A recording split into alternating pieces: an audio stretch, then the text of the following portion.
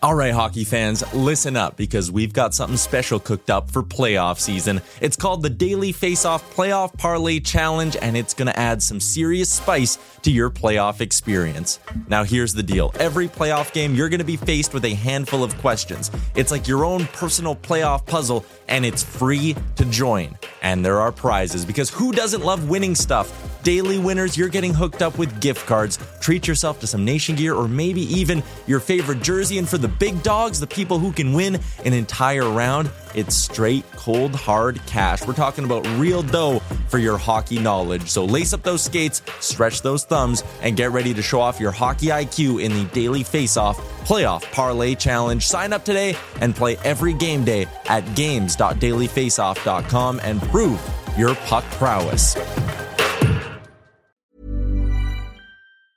A lot can happen in 3 years, like a chatbot may be your new best friend. But what won't change? Needing health insurance. United Healthcare Tri-Term Medical Plans, underwritten by Golden Rule Insurance Company, offer flexible, budget-friendly coverage that lasts nearly 3 years in some states. Learn more at uh1.com. There's never been a faster or easier way to start your weight loss journey than with PlushCare.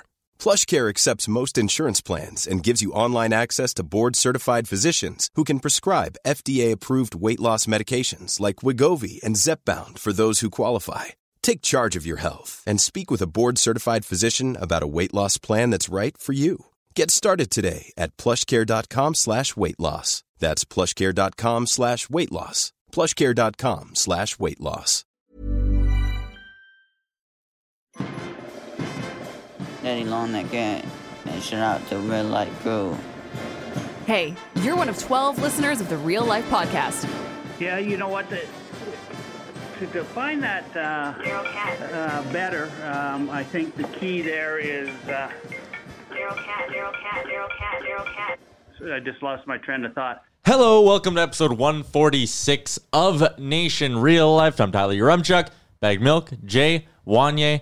Everyone is in the building except for Chalmers, who's skipping this one out. Very exciting episode of Nation Real Life as well, as we will have a big-time Mary Brown's Pop-In, which is brought to you by Mary Brown's and their bite-sized morsels of 100% breast meat, chicken-coated in Mary seasoning, served hot, crispy, and so yummy. You can even choose Thai for a kick of sweet heat. And talking about bringing a kick to something, that's what Zach Stortini did in his time with the Edmonton Oilers, and now he'll be bringing that same kick to the Nation Real Life podcast. Everyone excited to talk to the former Oilers enforcer? More like a punch. Like Mary Brown's gives you that flavor punch with the sweet chili heat. Yeah, that probably would have been a better way for me to spin it, but I didn't. Yeah. Kicking is a suspendable offense. Yes. Zach Stortini. Wow. Don't say that to him. I know. I have Zach Cassian on the brain after last night's game. Buddy, watch out. Yeah. Zach Stortini. Excited to have him on. We'll get to that in about 15 minutes time. He's gonna hit us up on the Roadcaster 3000 on the Roadcaster Pro. Nice. Gave him the old number. Hopefully we don't rack up too many long distance. It has a phone number. Well, it's just my phone number. Oh, shit. Look at you. I would love to just randomly call the Roadcaster and see what it has to say at 2 a.m. Ghost answer. Yeah. Down in this basement? Probably. Oh, yeah. We're also, speaking of long distance minutes, Stortini today and former Oiler for a very brief time, Sebastian Bissalion, Friday on Oilers Nation Radio, calling us all the way from France. How the hell did you line that up?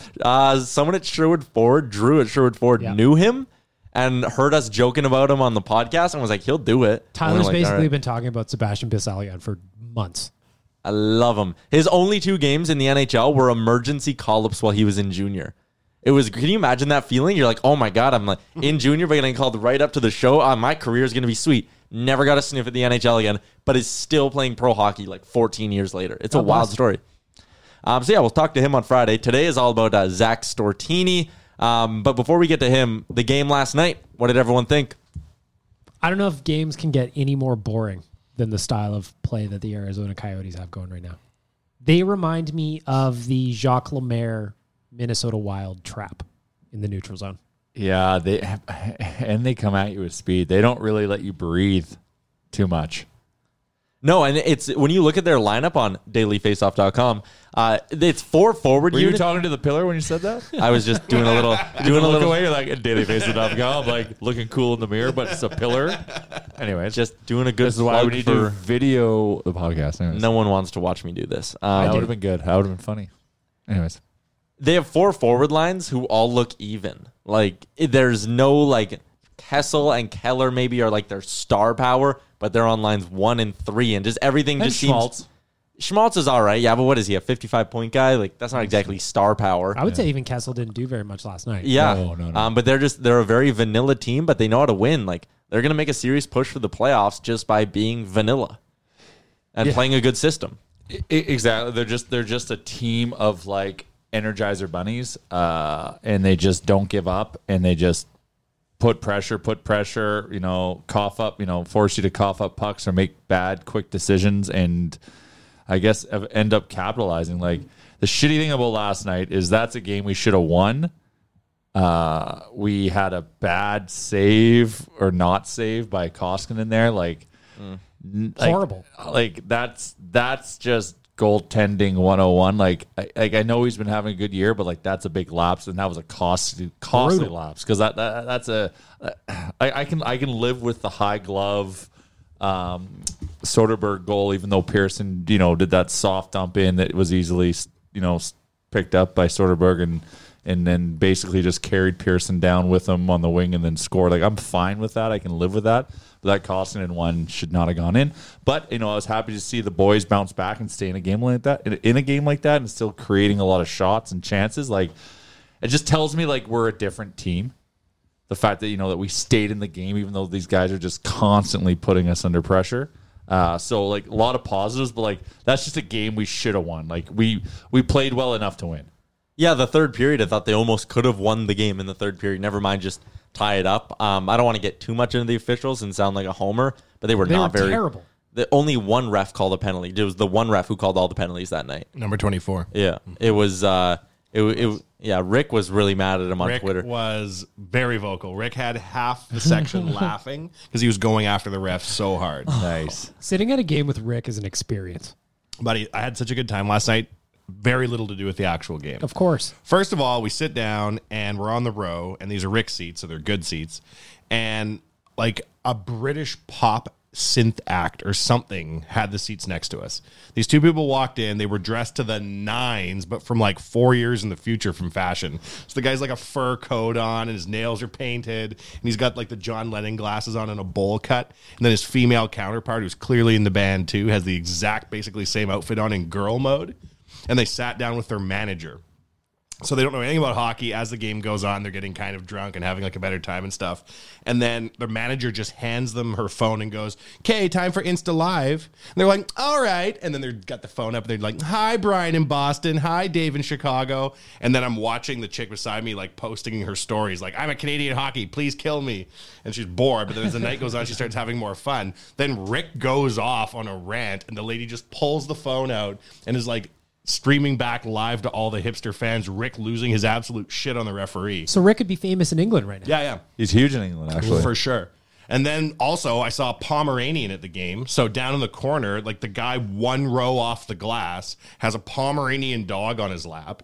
So everyone, like, I make a big fuss. Look, everybody, look at the dog. And everyone there. And then at the end of the intermission, he's at the top of the section. He had like 30 people trying to crush on him. So if he had that as like an anxiety-reducing dog, the crowd and the attention the Pomeranian brought to him totally backfired. If you just wanted to see if you could get a dog into the arena, bravo. No, that's just a game. He knows dogs are the ultimate wingman or wingwoman or wing animal. I assume that's why the guy didn't show up in the third. It was like 800 women took him home simultaneously, and they just carried him out on their shoulders. I was going to say that gave me a great idea. I've got a very handsome dog that is now going to be my anxiety dog. You should contact the Oilers in advance. Do you think he could sit through a game? No. Absolutely not. I think he'd be chasing him the whole game. This Pomeranian was chill. Like, it just sat there along the glass. Like, and I was watching because someone like smoked a guy right in front of them and thinking the dog's going to wiggle. Nope. Yeah, Frank's on speed, basically. He wouldn't sit there. You'd be like, fuck this shit, I'm out. Based on Frank's picks, maybe you could get him a media pass. He should have a media pass. How hot is he? He's 8-8 right now. He's right at 500. Not bad. Well, What's Gus at? Better than me picking things this year. Yeah, Frank does have a better record than you. You should let Frank do your pregame podcast betting picks. I'll just You lay should it. actually try that for a week. No, because Go I would you just against Frank. It only ends embarrassing for me. Of course, That's great. All that knowledge outpicked by a dog. 100%. Also, something I want to get to. Yesterday, for the first time ever, I hopped in on a Beatcast on Instagram, and holy shit, that is the funny. I was laughing my ass off the whole time. It's basically just bag milk and a couple of 13-year-old kids on Instagram. It's so you had to kick the one kid off because he said he was. Hey, man. It's 2019, If and you're fucking around in my Bcast, I will punch you. What'd he do? Oh, he's getting, slight homophobic comments from he said these days. Connor McDavid's goal was sexy, no homo. And I was like, hey, man, we can't be having that Why, shit. you can't say no homo? It's a disclaimer. Not in 2019. You can't? Nope. Wow. So Ryan was gone. He's like in the comments being like, please let me back in. Oilers Nation, please. I want to come back. My mom's outside the room. Well, one kid Hopefully he learned a valuable lesson. hops on the live chat with Bag Milk and he's going, hey, how's it going? And Bag Milk is like, Whoa. damn it, 903. Government name. Edit that out. But one kid hops on. Oh, that's a good photo. Yeah, That's- just a hot off the presses. Nation Das. Dan just got a photo with Neon Leon Draisaitl. Oh, and he's wearing the shirt. Isn't that neat? That is looking wow. good. Excellent. Do you know if he brought sticks to get signed? I am not sure, actually. What'd you say? What'd you point to the wall for? I'm pulling out your M-Chuck and I'm talking to just objects Oh, in so the you don't want me talking studio. about that? Well, I know it's a conversation for. Oh, we're not just talking off the top of our heads on the podcast anymore? I don't know. All We're right, following fine. structure. There's a lot going on right now. But anyways, this kid's like whispering on the Beatcast, and Bag Milk goes, are you not supposed to be on your phone right now? Are you supposed to be in bed? And the kid goes, yeah, I am. And he did the whole thing whispering with you. It was hilarious. That's awesome. I'm raising the youth of the city. You are. I feel like it's my job to make sure that these kids are raised right. You're the human form of TikTok, I believe. 100%. I went on the Beatcast the other day, and it was super dark where I was, and so I'm talking, and then my girlfriend's in the background saying my government name. I'm like, gotta go, Bag Milk. My mom's calling me. Then I hung up. She's like, what did you say I'm your mom for? That's a great impression of her. Oh yeah, she's screechy. Uncanny. It's fun to do, though. It's honestly like it's a good time to do the post-game show and just have the interactions with various people because it's live, that format, who knows who the fuck's coming in. Yesterday, Can't screen. yeah. No, you can't screen at all. Yesterday, it's some dude on his porch smoking and with drinking eggnog and rum. Yeah. And he just gave his takes on the game and then invited himself here, I think, to Yep. drink rum and do a podcast with us. And we Yep. were like, eh. But it's hilarious. It's all hilarious. I'm a avid Beatcast fan now. I'm going to join you every single time. It's my new thing. Tyler was nude, I was nude. yet he would not share the sweet nudes with our fans, with the nation, I should say. So you just look like neck nude? No, I was just, it was completely black. I was just going to bed. straight teasing us. Straight teasing.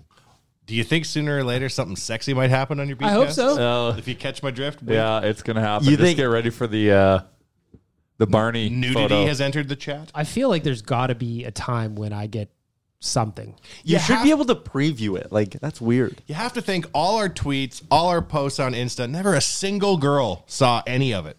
Sooner No. or later, that shit has to change. No, as far as I know. By accident, at least. Well, just by, statistically speaking, a girl should have heard of us by now. There was once on Snapchat when we were more active on Snapchat where there was a lady who sent in some highlights. Once upon a time. That was the only time I can remember. Were they Oilers themed? Nope. They were Life themed. life themed. They were in the wild. Mm-hmm. Yep. Interesting. Yeah. Shout out to her. I don't That remember. goes in the blogging hall of fame Absolutely. in Cleveland, Ohio. and we stopped Snapchat. Why? I don't know. Have you gotten anything like that on TikTok? I don't know how TikTok works. No, easy. No. What's a TikTok. TikTok count to? We are at over 1,700 followers right Nice. now. I'm very happy about it. The problem is I don't understand what is allowed and what is not allowed on TikTok. We get things removed for violating community guidelines, but for no real reason. They're just vanilla pieces of content. Something. So I'm still somewhere. navigating the rules. However, I am having a great time. The thing with TikTok, though, and I will readily admit, I can lose hours on that thing. Really? Absolutely. The weirdness, just the general oddities of people and the things they're posting there is fascinating. I follow an Instagram account about TikTok, so I'm starting to like inch my way over. And that TikTok highlights, it's like Vine. I don't understand how Vine can go out of business, but TikTok can flourish. They're like, we need Vine, but we need tunes. And Yeah. they're like, yeah. It's smart though that they've licensed the world's music, because I think that like it gives you a better platform to express yourself, right? All the little dancing and shit's hilarious, but you need the music. 100%. And I'm learning about what the tunes the kids are into because I'm always playing around in the trending music. Megan Thee Stallion. Absolutely, man. Everything's great. She gets it. Everything's great. Do you think Zach Stortini's ever been on TikTok? Absolutely. Too old. Not like us. Well, it's funny because I was talking about it in the meeting today. The new thing on TikTok now is kids are posting a lot of videos about people in their 30s invading their platform. It was like when Facebook got to be the mom platform. And then they call you a boomer. Mm-hmm. That's what me and my other youths do. We go, hey, shut up, boomer. Exactly. Yeah. What is the social media level before TikTok? Is there one now, or is TikTok still got that like, kind of on lock? There'll be a new one. I think Of course there'll be a new one, but I'm guys, wondering if guys. it's already happening. Zach Stortini's calling, so we got to bring him He in. doesn't want to talk about TikTok? you might. He wants to interfere at TikTok. Zach Stortini is on the line. We'll get that set up. But first, let's hear from our good friends over at Japa. Have you got holes to dig, earth to pack, and roads to build? Then you need to call Japa Machinery Group. Does your equipment need a service? You can't fix stupid, but here at Japa Machinery Group, we can fix everything else. With a full range of parts to keep your equipment running smoothly. Japa Machinery Group is a family-operated and Alberta-grown business. Here to help build a bigger and better Western Canada. Give us a call or visit us at japamachinery.com. Japa Machinery Group. Join the family.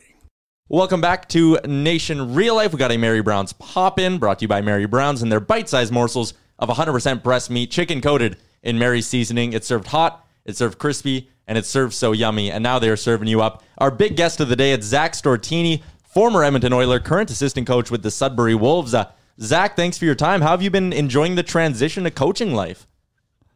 Oh, thank you very much for having me on, guys. And yeah, I've been enjoying it. I mean, it's been a great opportunity to jump into one of the premier organizations in the OHL and my hometown team here in Sudbury. When did this opportunity come up for you? Over the summer, I talked with head coach here, Corey Stillman, about joining the Sudbury Wolves organization, and had a lot of great meetings with him. Talking with Rob Papineau, the GM, as well, and Daryl Moxham, the associate coach here. It seemed like a great fit. We're coming into an organization with a ton of history, family first organization, and a lot of great players on the team right now. So it's a lot of fun stepping into this team. We'll get to your time with the Oilers and your come up to the NHL in a second, but throughout your playing career, did you always kind of have your eye on coaching? Was it always something you thought might be an after playing career thing for you, or was it something that maybe you developed an interest in later on? For me, it's always been, I enjoy myself in the moment, and I was appreciative of where I was throughout my career, and I was always focused on playing the game. It wasn't until later on in my career I was very fortunate to play for Coach Mike Vellucci in Charlotte, and over the last 2 years, kind of discussing, what's next in hockey as you start to do as you get older in age, and he has been great, for me, looking towards that other side of the game, and allowing me a sneak peek, I guess, at the goings on in those back rooms, and I'm so grateful for his insight and his help in this transition. Zach, what does it mean to you be able to start your coaching career in Sudbury, where you played your 4 years as junior? It's an incredible honor and incredible opportunity. Not every time or any time you get to come back to your hometown and, like I mentioned before, be a part of one of the premier organizations in the OHL. It's a great experience, to come back to, where I started many years ago. But it's a great place, to be involved in. It's a great hockey community, and the people here are so passionate. Yeah, like said, government name, I'll have to edit that out. Like you just said, you started your junior career in Sudbury. When we hear a lot now when you talk about coaching hires and things like that, the new generation of athlete, the next mindset, the way these young hockey players are being brought up. How much different is the locker room with the kids in Sudbury now compared to when you played there? It's different. It definitely is different. I mean, I think culture in general, not just in the game of hockey, has changed, has evolved, and I've been very fortunate over the years, to see that taking place and, adapt with it as a player and change with it. I think that's a good thing to be able to do, is to be someone who is able to adapt and change to any situation. For the dressing room stuff, I mean, there's still that great camaraderie in that dressing room. You see how close guys are, and that has never changed. But just the different interests, I guess you could say, as to what guys like to do, maybe away from the rink. The commitment to the game is always there. That part hasn't changed, but I think maybe the away from the rink recreational activities maybe are a little bit different than they once were. Now, Zach, this is Jay here. On a personal level, as a guy who played junior there, like, I know when I go into my junior high school or high school now as a fully formed adult, I feel like a giant who's 100 years old. How does it go from being a guy who played as a 16-year-old on a junior team to now being the coach of that team? Like, do you feel like you're 900 years old? Like, I mean that jokingly, but it must be a weird feeling.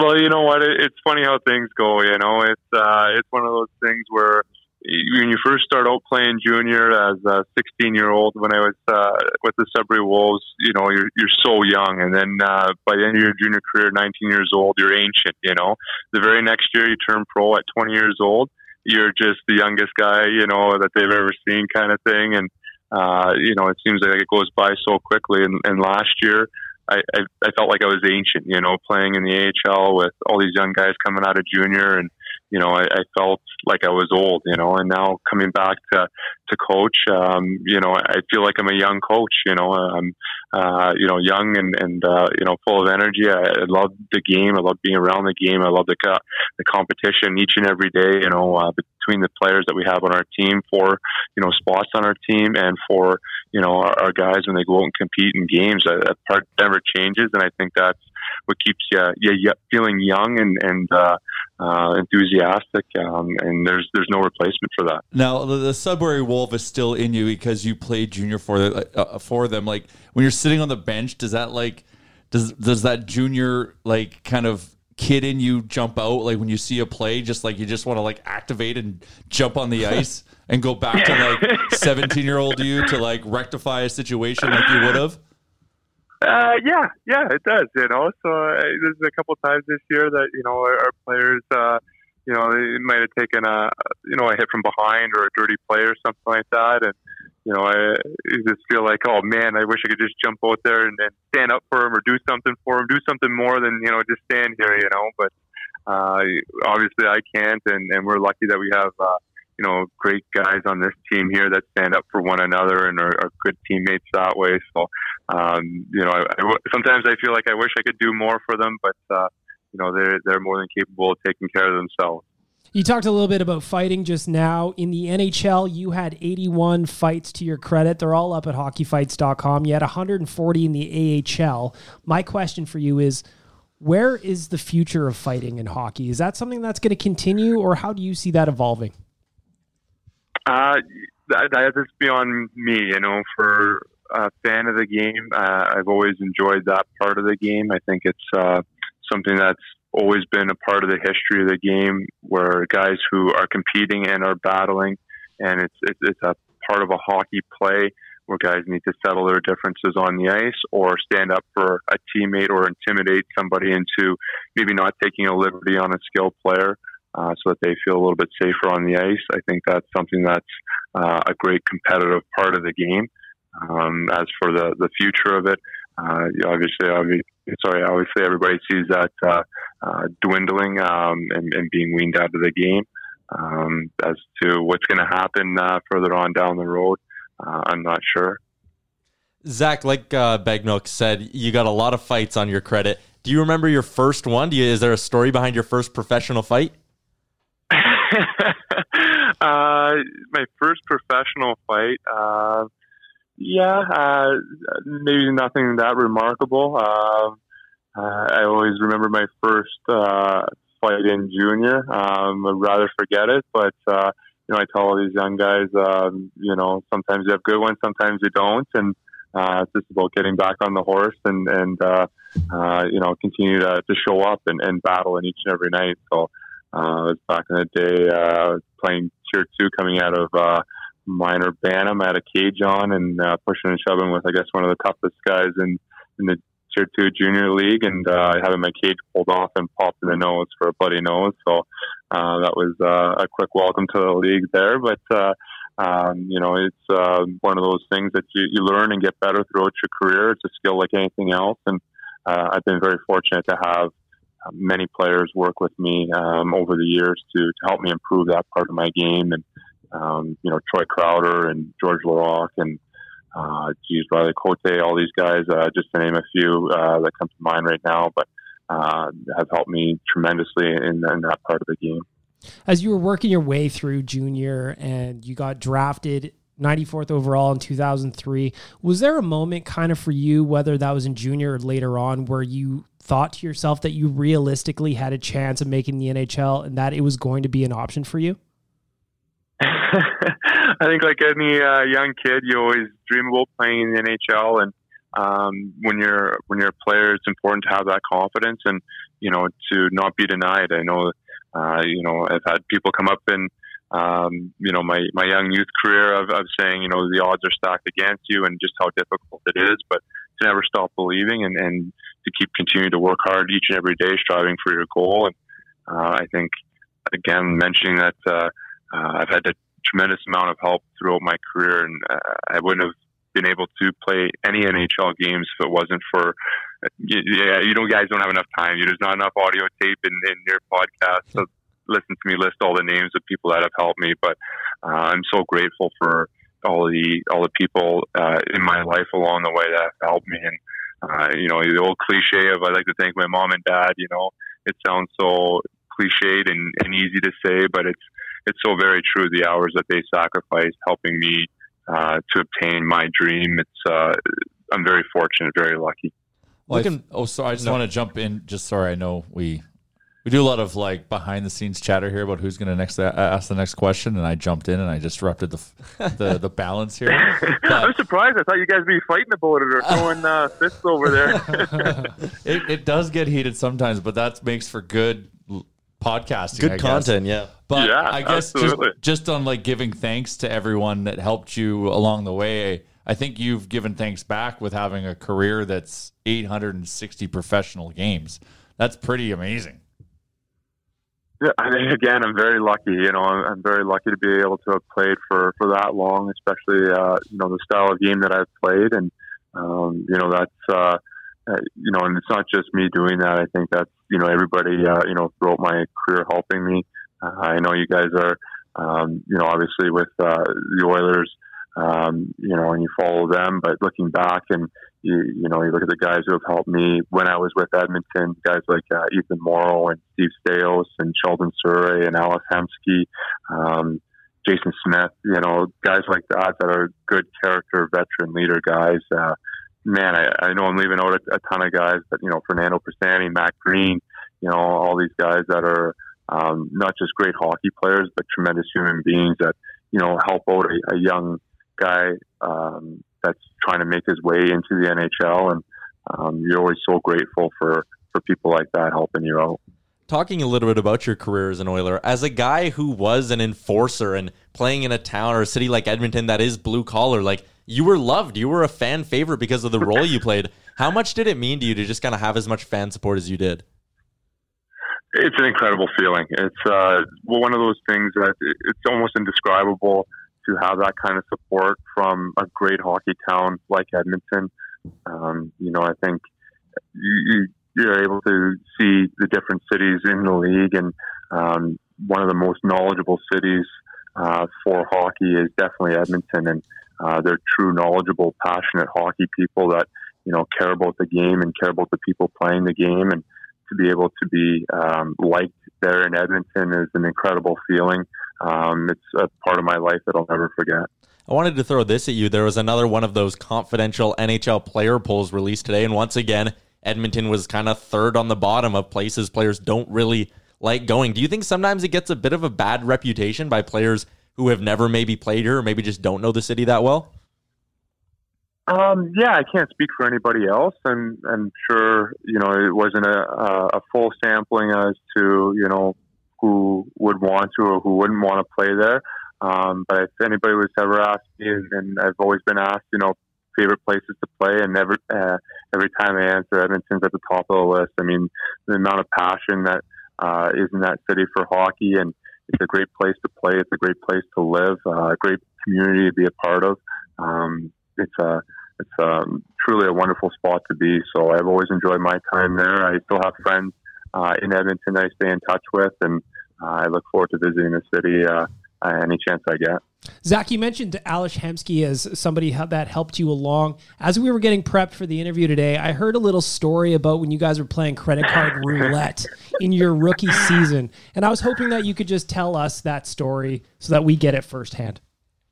Yeah, well, I talked about that with Jason Strudwick, who, again, I knew I was going to do this, but I always leave somebody out, and that's one of those guys that, Jason Strudwick is an incredible guy. To be able to play with him was an awesome experience, something that changed my life for the positive, for the better. And he gave me a call, and we kind of, had some reminiscing over some good stories over the years. And one of the ones you brought up was, we go out for a team dinner, and guys are ordering, a nice meal. And after just being called up, you play that credit card roulette game. Everybody puts their credit card in a hat, and the last one chosen, that credit card, is used to pay the bill. And, I was sitting there sweating bullets, and, as it starts getting down near the end, you're going, oh no, it could be me. I didn't get that early pull, and, I'm like, I've only been up for a little bit. I don't have that kind of money in the bank account. I'm in real trouble here. So I think, Ales, has kind of seen that, sensed that, and when mine was pulled last, I was terrified. He came over to me nice and quietly, and I don't know if anybody else knew he did it, but I think it's important that everybody realizes, what an incredible guy he is, what a classy guy he is, to come over like that, bail me out of that situation. Took the full check and paid for it, and I'm always grateful for him looking after me, away from the rink and at the rink, so he's a good teammate through and through. That's awesome. And we all know that we play that game because we know we're not going to lose the credit card game. Yeah. It's like, there's no way I'm going to lose. I'm going to play. It's like, what, 1 in 10 chances? The odds are in your favor. You would think so. I know. But when you lose, if everybody's doing it together as a team, I wasn't going to, you got to be a part of the team. So, yeah, that's the way it goes sometimes. Maybe that was a welcome to the NHL moment off the ice for you, but what about on the ice? Was there one moment, whether it was lining up against a guy, dropping the mitts with someone, was there a welcome to the NHL moment that really stands out in your brain on the ice? Off the top of my head, I always will remember, my first NHL game, my first NHL goal, first NHL fight. I mean, those are things that stand out.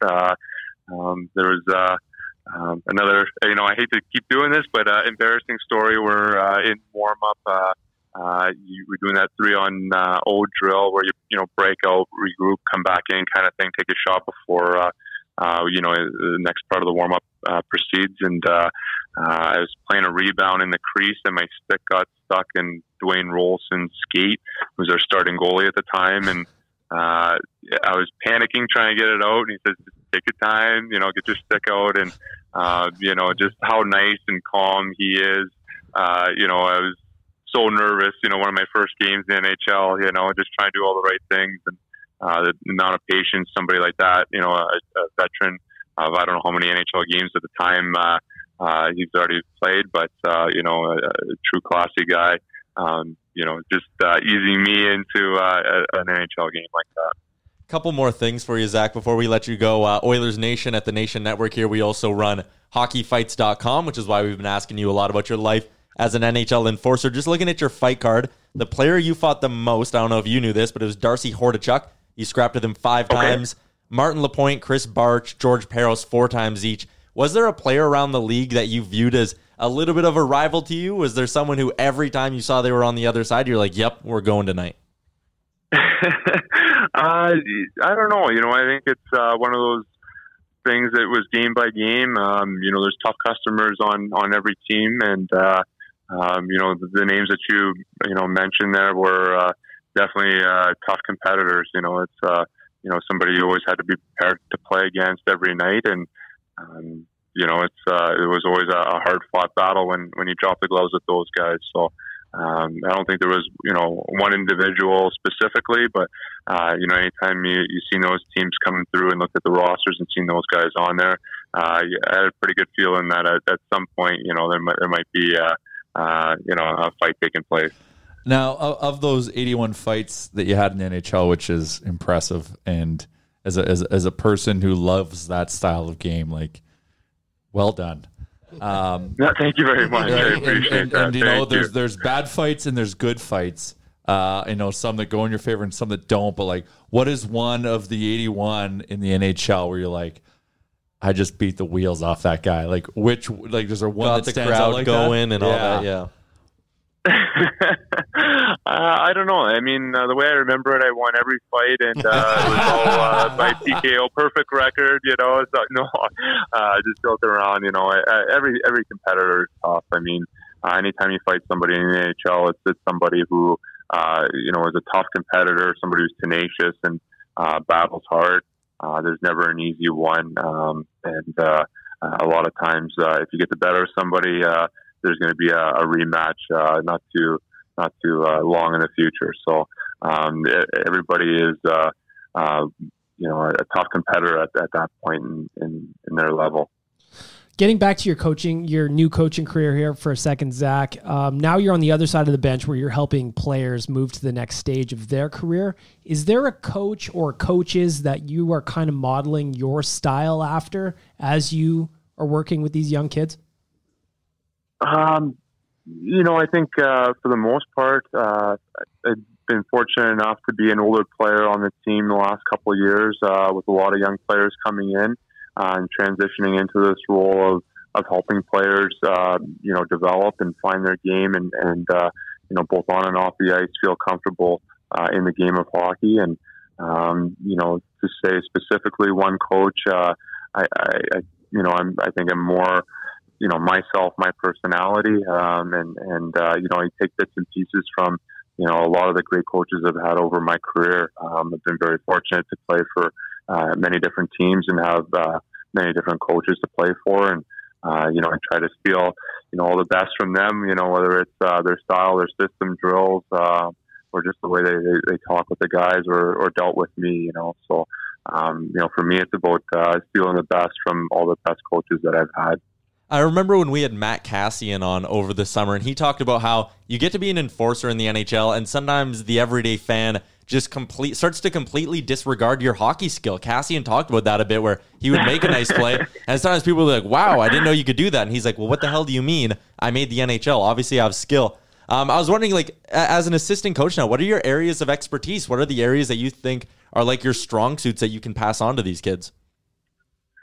For what I can bring, I think I'm more of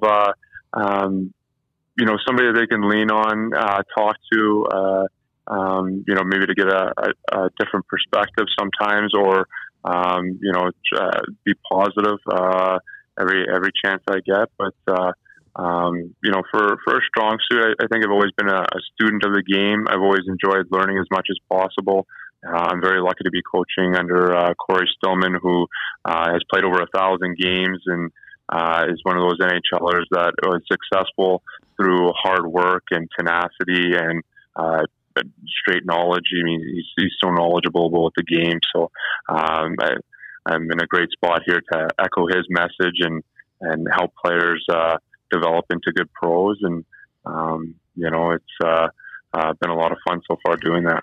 You'll have to send a personal thanks to me to Corey Stillman for single-handedly winning me a hockey pool one year, because I picked him late, wondering why the hell is he still around. But yeah, no, he was a hell of a player. But most importantly, you're in your coaching career for the Sudbury Wolves. How are the Wolves doing this year? We're doing very well. We're second in the conference right now. We got a lot of great players, as I mentioned before.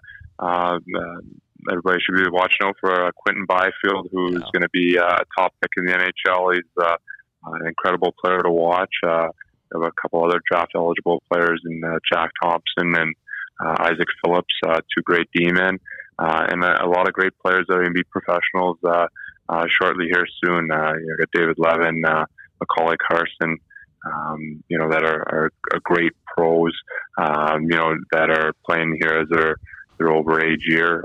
You could be seeing them hopefully coming up through the ranks shortly. Got a couple Carolina draft picks, Nolan Hutchinson, who went to Carolina camp, and Blake Murray was a Carolina pick.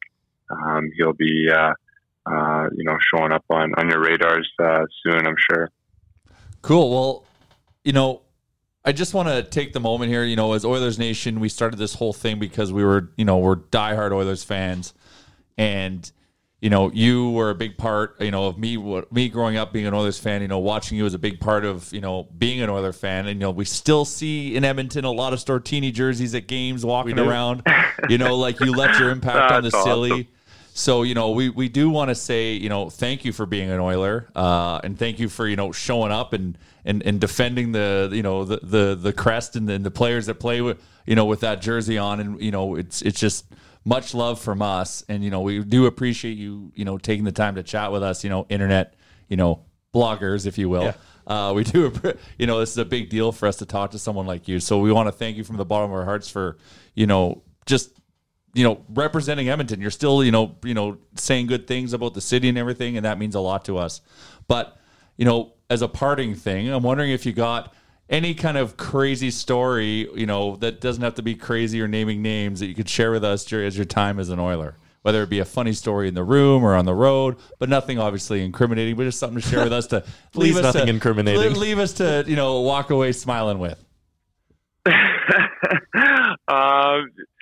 First of all, thank you very much for all the support. It means the world to me when people, appreciate, things that I strive so hard to do. And I'm so lucky to have, the support of you guys. And, for a funny story off the top of my head, I mean, there's been a ton, geez. Man, that'd be something. Just something cool. Maybe you know what? Maybe I'll have to save it. You might have to give me a call back. Maybe that gets me back on your show. Sometime later this season, if you're hard up for a guest or something like that, maybe you'll give me a chance to come back on, and I'll be prepared with a funny story for you. I like that. Setting up part 2 as a producer. That's the best thing I've heard all day. Thanks for your time today, Zach, and good luck with the Wolves for the rest of the year. Thank you very much. There we go. That's Zach Stortini, former Edmonton Oilers enforcer, current assistant coach of the Sudbury Wolves. I like that. He goes, I'll come back. Part 2. Why not? Like that guy just sounds like he has a heart of gold. Absolutely. He just sounded like, that was just a guy who loves the game. He loves the next stage of his career, and he seems super excited, and I was super pumped to talk to him. Of course, that was a Mary Brown's Pop-In, which was brought to you by Mary Brown's, and their Pop-In Chicken Bites, which are bite-sized morsels of 100% breast meat chicken, coated in Mary's seasoning, served hot, crispy, so yummy. Also, don't forget Big Mary's Mondays. $3.99 plus tax gets you the Hero Chicken Sandwich, which are delicious. They are. Of course, this podcast would also not be possible without our good friends at Japa Machinery, who are currently right now having their end-of-season sale. It's a once-in-a-blue moon sale. 8 and 12-ton packers at discounts of up to $20,000. Additional options mean you don't pay until the end of the year if you can't do it. If you don't need the equipment until spring, they'll store it from you. Tons of stuff. 90-day powertrain warranties. Free end-of-season service as well. JapaEquipment.com, or that's what I like about Japa. Just call them directly, 780-962-5272. And if you need somebody to show you how to drive the 8 or 12-ton Packer, just let me know. Have you actually done it? Absolutely. I've driven some stuff out there. Under heavy supervision. Absolutely. I'm basically a pro, though. I think Marin just threw me keys and she was like, Bagmilk, go play in the yard. And I'm like, okay, cool. I'm going to drive the 831. And they're like, cool, that's an excellent choice. And I was driving around. I was making very, very advanced maneuvers. Very interesting. Marin told me that she pitched the idea of maybe we go live at Japa for a podcast one day. I think we might try to line that up. They have a golf simulator there. Yes, they do. Really? Which they never use because they're so busy. We should have a Nation Real Life long drive contest on the simulator. I would lose, and the guys at Japa know that I'm a terrible golfer. So that would be fun. Yeah, it would be fun. Maybe Or we a should do putting that. contest or something. Oh, I'm very good at putting. Oh, sure. Jabba doesn't say that. But yeah, big thanks to Zach Stortini for stopping into the pod. That's a guy you can tell, like, again, I kind of brought it up there as an aside, but like Matt Cassian talked about how enforcers get the reputation of, they're just, for lack of a better term, they're big dummies, to use his words, right? They just go out there and fight and they're not good for anything. But Stortini's a guy who knows the game, man. And you could tell just by listening to him, like, he's passionate about hockey. He's passionate about his new life as a coach, too. Yeah, well, I think it's just like those types of guys are always like, they're just good personalities and whatnot. And he's just like a little energizer bunny. You can that energy kind of came across. Like, he's just excited and happy to be, he loves hockey, which is super cool to see. And like, I could honestly just talk to him about every one of his 81 fights. Like, I just wanted to do that. I know we only had so much time. I just wanted to like drill down and be like, but no, fuck, I got a lot of respect for enforcers. I also love the idea that he's starting a new path in hockey. He's obviously starting his coaching career, and he gets to do it in his hometown where he played junior. That's awesome. Yeah, that's really cool. And he's a 2-time Calder Cup champion. Yeah, we didn't bring that up with him, actually, and maybe that'll be part 2 with Zach Stortini. Yeah. Calder Cup champion. I think we need to sweat him about a second. Absolutely. Like, really Be like, how the hell are you in the NHL for 800 games and can't think of one cool story? I can tell you a cool story from today if I had to. Well, normally maybe you kind of prep, but maybe we should have given him a heads up. But that's why we sweat him with a second one. Or maybe that was the angle we took just to get the second one. Maybe we should have encouraged him to incriminate somebody. Oh, yeah, fair enough. Hey, is there a teammate who you think could maybe benefit from some time in the Slammer, Zach? And who are they, and what was the event? Who's the biggest piece of shit you ever met in the streets? You know what I should have asked him? I feel like now when he got established in the NHL, the first thing he just spent dumb shit money on. I think when it's so open-ended, like at the end there, he gave us nothing. He ruined his legacy for me. I loved Zach Stortini, but if you're not going to fucking tell us a cool story, what was the point? You made, $7 million? You got nothing to say. I think if you give him some framework like that, what's the first thing you blew money on? What was like the first time you got in the team jet? Yeah. They brought you your meal at your seat and you're like, God damn, I'm not in Wichita anymore or whatever it was, right? Like putting a little bit of, because immediately their head goes to like, oh, I can't talk about that. Absolutely. Oh, I can't talk about that. That's true. I can't talk That's about true. that either, right? We'll formulate a structure for the next one so he can give us a bunch of cool reveals. I liked how you thanked him for being an Oiler, though. I think that's a nice touch. And he was proud of being an Oiler, too. And we talked to him about how, does Edmonton get enough respect around the NHL as like a destination to play in? But he's a politician, right? Like, I can't speak for anybody else. Like, I'd like you to speak for everybody right now. As the only NHL player on this podcast at the present time, please speak for all your But then he gave his personal assessment and views of everything, which is good. Hey, I heard what I wanted to hear. And as a fan, that's what I want. Yeah, no, for sure. Yeah, absolutely. What did you guys think about that player poll that was released today where the Oilers were given the third worst city to play in on the road, but were also voted the best visitors dressing room? Yeah, so what I want to argue about that, and of course, we're top, what dressing room, sorry? Number one. Number one. Fucking right. That needs to be downgraded immediately. Like, what the fuck? Yeah. Bring in Tipton Arena's visitor room, brick by brick, and build it inside Rogers. One of the players said that. They were like, in Boston, it's like it's a shit dump. And they're like, I think that works to their advantage because everyone's uncomfortable. I forget what city it was, but they said the showers in that city are just a pole in the middle of a room that sprinkle water everywhere. Prison style. Yeah. No, that's good. American history That's gamesmanship. Maybe they're thinking of it as like a attraction mechanism. Who fucking knows? But my argument for Edmonton getting a poor review amongst this group of 50 players that they polled is that I would like to know how often teams overnight in Edmonton and actually get to experience it, because we know people who kind of cater the NHL audience, if you will, when they're here in the nightlife. Prostitutes? No, not prostitutes. We don't know any prostitutes. Nothing like Vera. And Vera would do a hell of a job. If you can afford it, of course. Well, it's bargain price. You can. That's hot. Oh, nice. Yeah. So, and we know like very rarely do you hear about the visiting team being out. Mm-hmm. So that means they're not even really experiencing Edmonton. They just know Edmonton as a bus ride in, and now they're probably staying at the JW Marriott and just walking to the arena, which is amazing. They could potentially never step outside in Edmonton in their stay here. And before they're just staying at the Westin or the Chateau, Fairmont? the Mac. Jesus Christ. So they don't know anything about the city. They're not out and about and enjoying it like a tourist would, because they're not spending the night here or going, I think their exposure to it's very limited. So I think it's easy to say, like, of course they're going to overnight in New York and do their rookie parties there or their rookie parties in LA. And they're going to be like, oh shit, this is so awesome. And, I just think it's a little bit skewed because I don't think they get to see everything that we can offer. I don't give a flying fuck what the rest of the NHL thinks. What pisses me off is that, again, no Oilers come out in defense of the city. Well, maybe they just haven't been asked. Well, then somebody should ask them, or they should, there has to be a counterpoint from the team. I think one of the problems, and I obviously very pro Edmonton, big fan of Edmonton, but we don't do a good job hyping ourselves. We don't do a good job defending ourselves. And it's like this echo of like an inferiority complex. Like I remember when the Globe and Mail did the poll and it was like, the worst place in the league to play. And not a single Oiler came out and said, no, it isn't. Like, okay, Connor, I can understand because he's a statesman and he can't come out and do stuff like that. But like if you'd said that in the 80s with the Oilers, somebody like Messier would have been like, what the fuck are you talking about? The other day I crashed a car and it sat there for a month and the police didn't even call me. This is a great place to play. Like, I feel as though somebody on the team, if any Oiler ever wants to become a legend in the streets, step up and give an interview where you call out the other guys and be like, he's wrong. And people will love you. I just thought of that Bucky story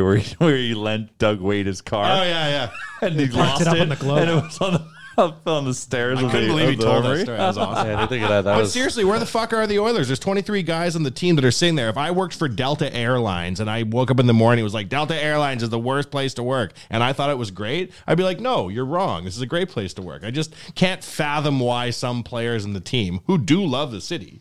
There's a lot of Oilers who enjoy it here. Oh, yeah. There's players like Connor McDavid who purposefully signed longer term because they believe in what's going on, like the city here. Come out and say no. Yeah. It is interesting looking at the numbers. I've got the poll open right in front of me. The road city you dread the most, 42% of the people spoken to said Winnipeg, 34% said Buffalo, 10% was Edmonton, 4% Calgary. So, like, I understand Calgary, but yeah, Calgary's a shithole. Winnipeg and Buffalo really take the cake here. And if you're reading what people are saying about Winnipeg, it is not nice. Winnipeg, it's cold outside, tough rink to play in. It's just dirty. You walk around the city and you feel like you need to wash your face after you go outside. So nothing about it. Very exciting. Jesus. That's what a player said? Yeah. Winnipeg is just depressing. You don't even want to leave the hotel to get coffee. I'm sure a lot of people said Winnipeg, but I always like Winnipeg. There's stuff to do there. We're close to the casino if you want to go for half an hour or whatever. And then that guy also adds at the end of his quote, and there's always TSN on the TVs, which is great. And then what percentage of NHL players thought there was a cocaine problem in the same poll? Bear with me. I'll find that for you. 10% thought there was a cocaine problem. What percentage don't like Edmonton? 10%. And what percentage don't think there's a cocaine problem? 10%. Oh, yeah, the numbers are all fine. Yeah, we don't have enough cocaine in Edmonton. No. Given the league's approach to recreational drug use, does the NHL have a cocaine problem? Yes, 10%. No, Grant Fuhr. No, 58%. I don't know, 32%. It kills me when you think about that Making Coco documentary that like Grant Fuhr is really the only player that's ever been held to any sort of standard ever for cocaine. And Kuznetsov. Who 4 games. Yeah, 4 games, right? Yeah. Like, no. And he's banned, maybe it was 3 games, but 3 games and 4 years international ban. So how many players are in the NHL? 23 times 31, roughly 650 players. Yeah, 650, 700. 60 players in the NHL in this poll, statistically speaking, think there's a cocaine problem, but one person's been caught. Well, the word problem is interesting because a lot of the guys that said no could have been like, I wouldn't call it a problem per se. Just a sec, my coke dealer's calling. Hello? Right. Yes, I'll take 4 tons. Problem? Fuck you. You have a problem, That's right. writer of this poll, you dick. Yeah.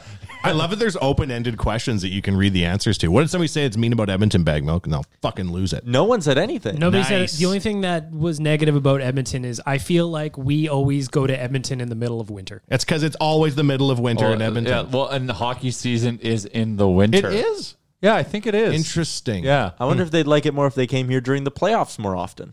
Like 100%. Oh, yeah. 100%. I wouldn't like coming to Edmonton either because that's where Connor McDavid eats you alive and sends you back home with a loss in your pocket. He ate Oliver Ekman-Larsson's lunch in that game yesterday. Who did Draisaitl shove with one hand? Oh, yeah. God, he looked like a little bitch. He just throws people around like they're children. Oh, man, Draisaitl, like, fuck me. Just get that guy into the playoffs, and he's going to fucking light it up. Well, he's already lighting it up. Yeah. But Jesus, man, he is...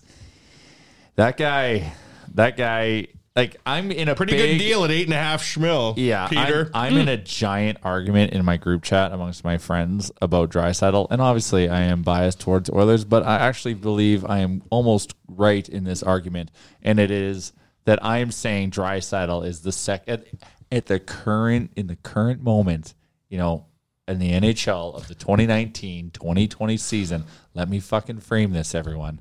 That Draisaitl is the second best player in the NHL. Right now, if you were saying it in that context, right now, he's the best.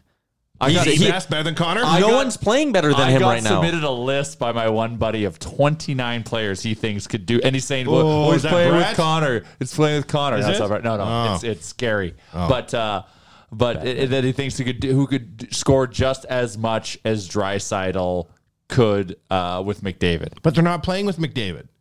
But it don't make no sense. No, I know, but they're saying, well, if Kucherov played with McDavid, he would be the same as Draisaitl. So we're saying in an alternate scenario where we can just fucking musical chairs the lineups of the NHL, somebody else could be better than Draisaitl. They're not. Well, it's a hypothetical. No, I know, but that's my back. It's my comeback. I don't think so either, because I don't think, like, it's maybe... Well, if Mario Lemieux played with Guy Lafleur, he would have had 140 points that year. Maybe 2 years ago, as Dry was kind of emerging, maybe you could say McDavid has a huge impact on his performance, but... Well, obviously it helps. But, yeah, McDavid scored that unreal goal, but that unbelievable backhand pass that got threaded through a needle to get to McDavid's tape, which Remchuk agrees with. Draisaitl is an elite backhanded passer. They brought Milan Lucic in to play with McDavid, and look how well that went. Not everyone can play with McDavid. Yeah, and no one else ever says, well, David Pastrnak plays with Bergeron and Marchand, so he's not good. And so all these guys are playing with good players. And then granted, it's not McDavid, but, like, who cares? Like, Draisaitl is leading the league in points. He's got a bunch of points or goals that don't even have McDavid attached to him. Like, you know what I like to think of? How the Buffalo Sabres drafted Sam Reinhart ahead of Leon Draisaitl. Even Florida taking Ekblad, man. Like, if Aaron Ekblad wasn't a first overall pick, he'd be such an afterthought in today's NHL. You'd never hear his name at all. And right now, you rarely ever do. But Leon's the best player taken from that draft class. And it's... Finally. Did it. Well, and McDavid. Well, yeah, and McDavid. But that's hard not to take him. When Oilers fans, when they'll sit there and be like, oh, the Oilers fucking ruin careers. Look at Yakupov and whoever he can still else. Surprise you. PRV, like, no, man, I don't think that's true. It's just a fact of, one, drafting is sort of a crapshoot, and two, point at Draisaitl because he's really fucking good. Yeah. So I just want to tell everyone my DMs are open. If you want to debate that Draisaitl is not second best in the league at the current moment, come fucking bring it because I am ready. Or if you're nude and look great, send Jay a picture. Just throwing that out there. Or if you want to see me nude, go on the Beatcast. Which I'm kidding. That's never happening. This was never happening. My viewers up. I need more viewers, Tyler. Do it for the team. Do it for the team. Hashtag team. You know who I was feeling sorry for when Stortini was talking was Hemsky. Like, Hemsky, there's so many nights Alex Hemsky was the only Oiler of any caliber of skill. There are so many nights where he was just getting destroyed in the corners. I feel like if Hemsky could be brought, talking about hypothetical line combinations, if Alex Hemsky 2003 played for the Oilers in 2019, no wait, he started in 06. If Alex Hemsky's 2010 played, he'd be... This team would be so much. He'd be such a good player. I should have asked him how much that bill was too. I wanted to, but I didn't want to him to be like, "Oh, it's $1,500," and then make it feel bad. Yeah, in my head, I'm thinking like $10,000. I'm hoping 23 players, a good restaurant, like $37,000. Like, pull. I bet probably you 2 G's in food, probably 8 G's in booze. You think 8 G's in booze? They're going to be drinking bring me a shot of $800 tequila. Yeah, man. And bottles of wine. Top shelf. Yeah, top shelf all day. I bet you the whole bill in total, booze and food, was like $3,200. What? Well, very specific. We don't know how many of the teammates were there, too, which is actually an interesting wrinkle in this. I'm thinking like 10 guys. I saw one time in Dallas. Remember we went for sushi after the game? Yeah. That was one of the most amazing things I've ever seen in a restaurant. We went out for sushi with some of the stars, and guys were just ordering 3 things on the menu and a drink a day. I was fucking crazy. It's like the story about Kanye West going and having lunch with... who was the comedian Bag Milk that Kanye West went and had lunch with, and he was talking about it, and he said Kanye ordered 10 things on the menu and had a bite out of each one and then left him with the bill. Oh, that's boss. It's the guy with the big teeth from SNL that was dating all the hot chicks. Pete Blackburn. Yeah, he went out for dinner with Kanye. Pete Blackburn, the Bruins writer. Pete Davidson, yeah. That's how I kind of imagine a team rookie meal is Kanye ordering half the menu and having a bite out of each. Well, the team dinner or the rookie dinners for sure are in the $30,000, $40,000, $50,000 range for sure. And that's why they do money on the board to pay for these things. Yeah, I don't think there's ever enough money on the board to cover those types of expenses. Did but you they see definitely the helped. money on the board before the Stars home opener? It was like $3,000. No, that was Which is from a lot just of a money, random game with when Dirk Nowitzki was reading out the lineups. There's another picture that got leaked out of this is them on their home opener when George Bush was there, and someone has like $10,000 on the board. There's a whole bunch of 1,000, 5,000, 3,000. Is George Bush in the dressing room there? Yeah, George Bush is right there. George Bush. It's funny how history's remembering him as like a kindly grandpa now. Hey? Yeah, it's like, oh, he wasn't so bad. They're like, oh man, we've had like way worse than Sam. He's all right. I think this was one of our best real life, since I joined. Wow. I think it was really good. I liked Stortini. I thought Stortini gave us good answers. Good job getting Stortini. We had some some Oilers content as well. Shout out to the Sudbury Wolves for helping us hook this up as well. It was good. We now need to keep digging through the OHL and find more Oilers who are coaching and managing. And we should take the talk about fighting that he had and we should repackage that and put it on Hockey Fights too. Because we do. You do? Yeah, we do that whenever we have the guests on that talk about fights. Solid fucking gold, boys. Send it right over to It is working. Do a couple of posts. I just want to send out some good juju to the hockey universe tonight. I really hope that the St. Louis Blues have a very exhausting game in Vancouver tonight and squeak out a win and come here exhausted, already feeling good that they're doing good on their West Coast, road trip with a victory in Vancouver and, give us the win tomorrow. And I want to encourage everybody to go to OilersNation.com and find the information for our Calgary trip for January 11th. We go down to Calgary for the Battle of Alberta. We're going to have 2 buses this time. 2 buses. We're going to have a bunch of Finns. Speaking of fun, how was the party this weekend? It was great. So we had a brunch party this past Saturday at the Brew House in Lewis Estates. Yep. It was a free event this time. Yeah. No tickets required. We just invited everybody to come watch the hockey game with us, and it was a packed house. Again, the nation stepped up. Unbelievable. Only a way that the nation can. When I heard that we had 2 brunch parties in October, or effectively October, I'm like, but nope, nation shows up yet again. Everybody's all about them flapjacks or whatever people eat. Well, I think it's, and we're in the brunch parties are family friendly too. Yep. So I think you just reduce all the barriers. So there's people that couldn't come that now can come in that time of day, so that they're not fighting with kids having to go to bed and stuff. Like there was probably 200 people there for the game when I was just like blown away. Like it was super cool, and then we greased out the win. The vibe was great. There was nation gear everywhere. Everybody was in a great mood. Dan did a great job getting the whole place cheering and fired up. And Dan's finding his mojo. As we do more of these events, we're going to keep tweaking, trying to get better. And Dan's like really figuring out how to get the crowd going. It was good.